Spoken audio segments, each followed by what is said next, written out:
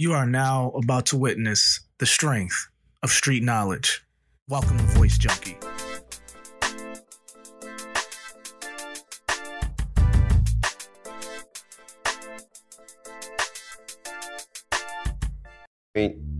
Did you develop that first sense of security? In this household, we split everything 50-50. But in the other households that each of us have to support, it puts this, there's always this like gorilla on your back that it is like, you better work, bitch. You better work. Bitch, you better work. You know, you gonna sleep in? You know, somebody might not eat. There was an insert from Gabrielle Union's recent interview talking about just a lot of different pressures and anxieties and different types of things that she goes through in her head. She goes through a period in time where she has like a scarcity mindset, where it's basically, I've seen a lot of Hollywood type sadists that worked really hard to get to where they are. That's why they work when they're so anciently old, like De Niro and Pacino. These guys are like 80s and they're still doing it, because a lot of people who come from that, who worked really hard to get in that profession, because it's hard, man. They're basically contractors. They're not employers. They're not working on a paycheck like us poors. You know what I'm saying? These guys are, these people are leader of industry, really. They're self-sufficient. They're independent. And Gabrielle's like, look, man, I'm on top of the world and everything, but I still feel like I'm that young up-and-coming actress who don't have any money. So there's a scarcity mindset there. So that was really the essential part of what she was saying about all her pressures that she goes through and how she goes through these anxieties that she went through, when she first started in the business. And she still has that mindset. Like, that's how you stay on top. You got to act like you don't have it, or that it can be taken from you at any moment. So that's all that was. Of course, you're going to have people who take out certain pieces of the entire interview. So everyone really focused on the "we split our bills 50-50" quote that she said. That was the big insert that got the buzzing going on the interwebs as far as the black community is concerned. My community, we are into this type of stuff. The independent women, this whole thing. This is a whole big thing going on right now in culture. It's like culture wars between men and women. You had the Ebony Williams thing coming out talking about how she's a dominant female and she has these expectations and all this other jazz, right?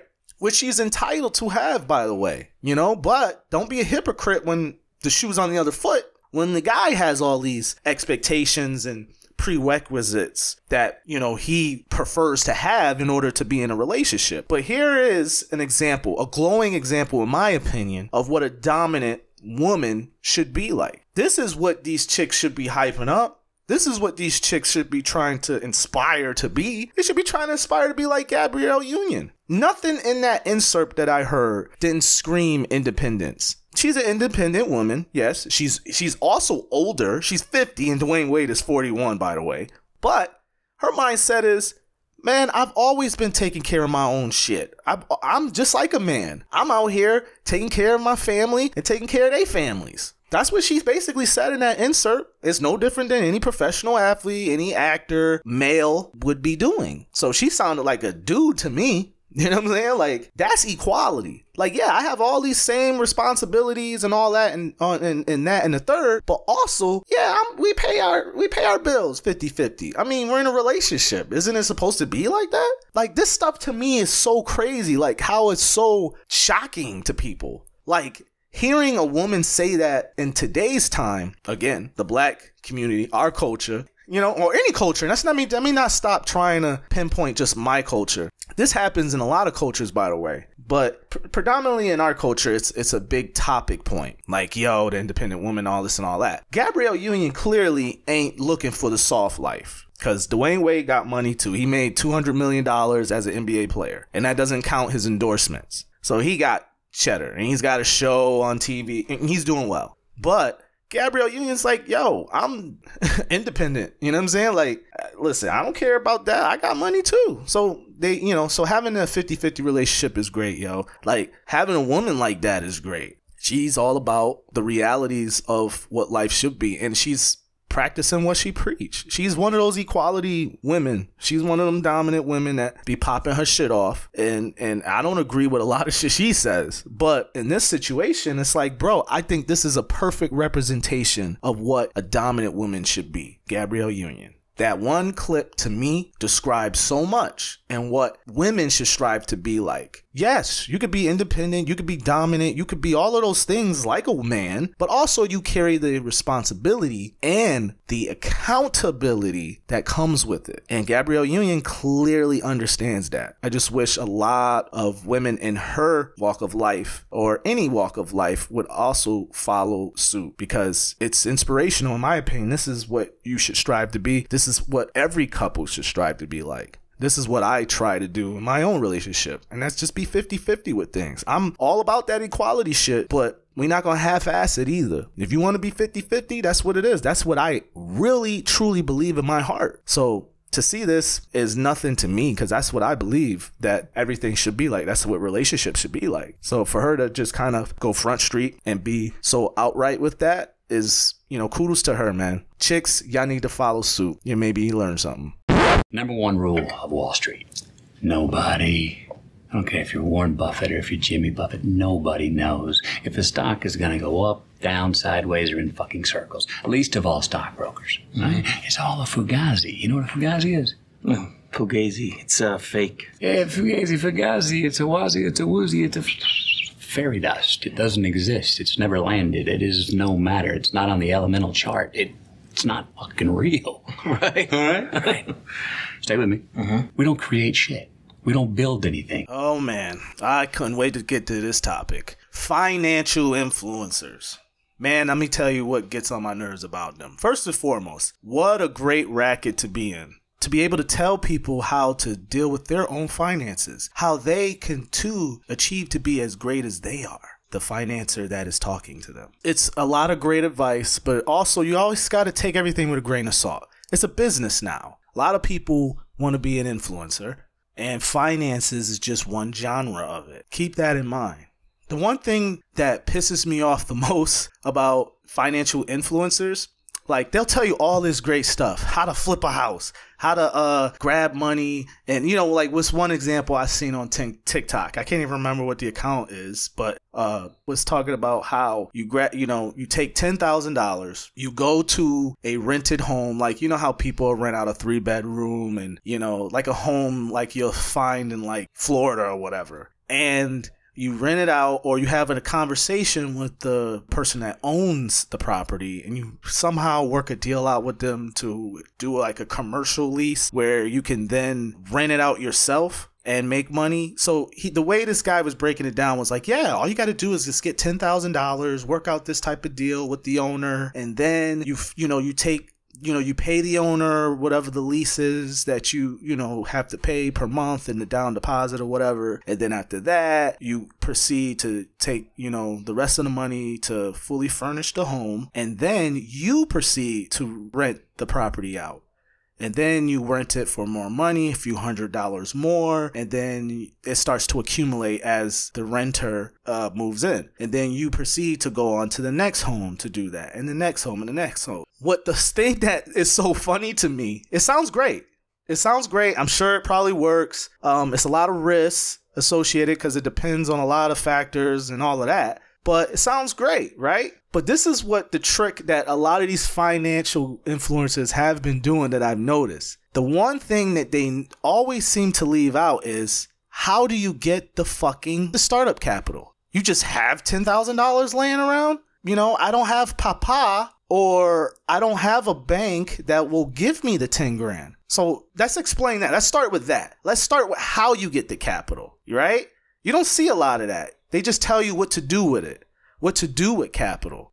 Listen, I've been at this for a long time, man, and I've seen a lot of different hustles. And one thing I do know, it always comes back to this one quote. It takes money to make money. Everyone has a startup point. They don't tell you how they got that capital. They just tell you what to do with it a lot of the time. So just pay attention to that, man. Always say, hey, okay, how? Always ask how.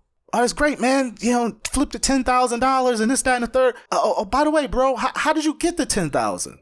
Oh, they don't tell you that part because they already are in a situation where they have capital to burn. A lot of people in the real world, the one that I live in, don't have the startup capital to do dick. So I wonder if some of y'all feel the same way that I feel, because, you know, these things is just flooding all of our timelines. It's a good racket to be in, though. I tell you that much.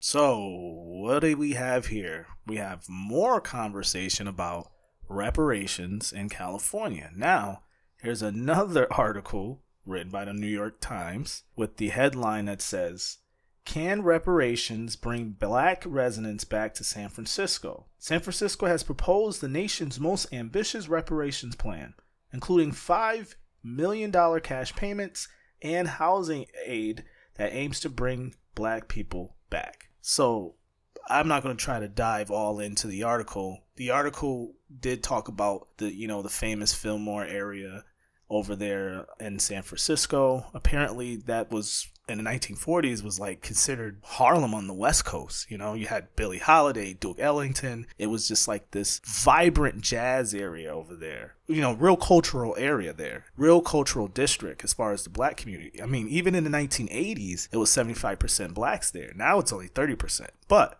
as the article was describing, around that time when the 50s, 60s came along, they started to do urban renewal, which was, hey, we're going to come here and we're just going to seize your home. And we're going to give you this bullshit voucher that's supposed to help you with housing, right? Thus, you have the housing projects and so forth. And from what the article was saying, the task force of 15 people in San Francisco who came to this decision was saying is like those promises through that voucher system was never met. Not just that, you had all the other stuff that came along with it, with the gentrification over the decades, and now it's a home for tech billionaires and millionaires. So you have all these issues going abroad. But now the issue is obviously how are you going to be able to afford it? You can't just give every resident in that area who lived in that time, or you can't just give them $5 million in cash, because it can equal something outrageous in the hundreds of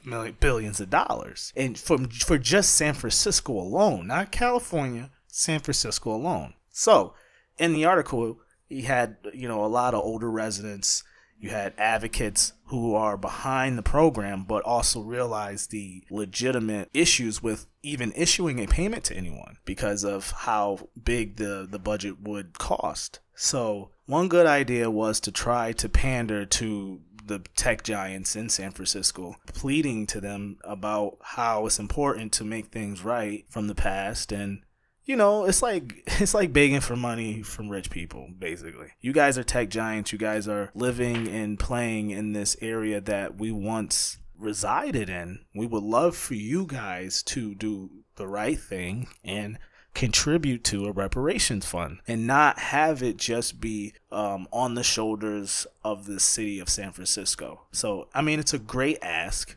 Corporations, rich folks do charitable things all the time because A, it's a tax write-off, let's be real, and B, it's good press. So if someone can organize it who has more notoriety in that area and who can, be an advocate to the point where these rich folks can lend an ear to, things can potentially happen as far as crowdsourcing the money. That's a great idea. Don't just depend on the taxpayer to do it, because that's when you get jealousy and that's when you get envy. You shouldn't have any of those sorts of things when it comes to doing right for a group of people that were never done right for.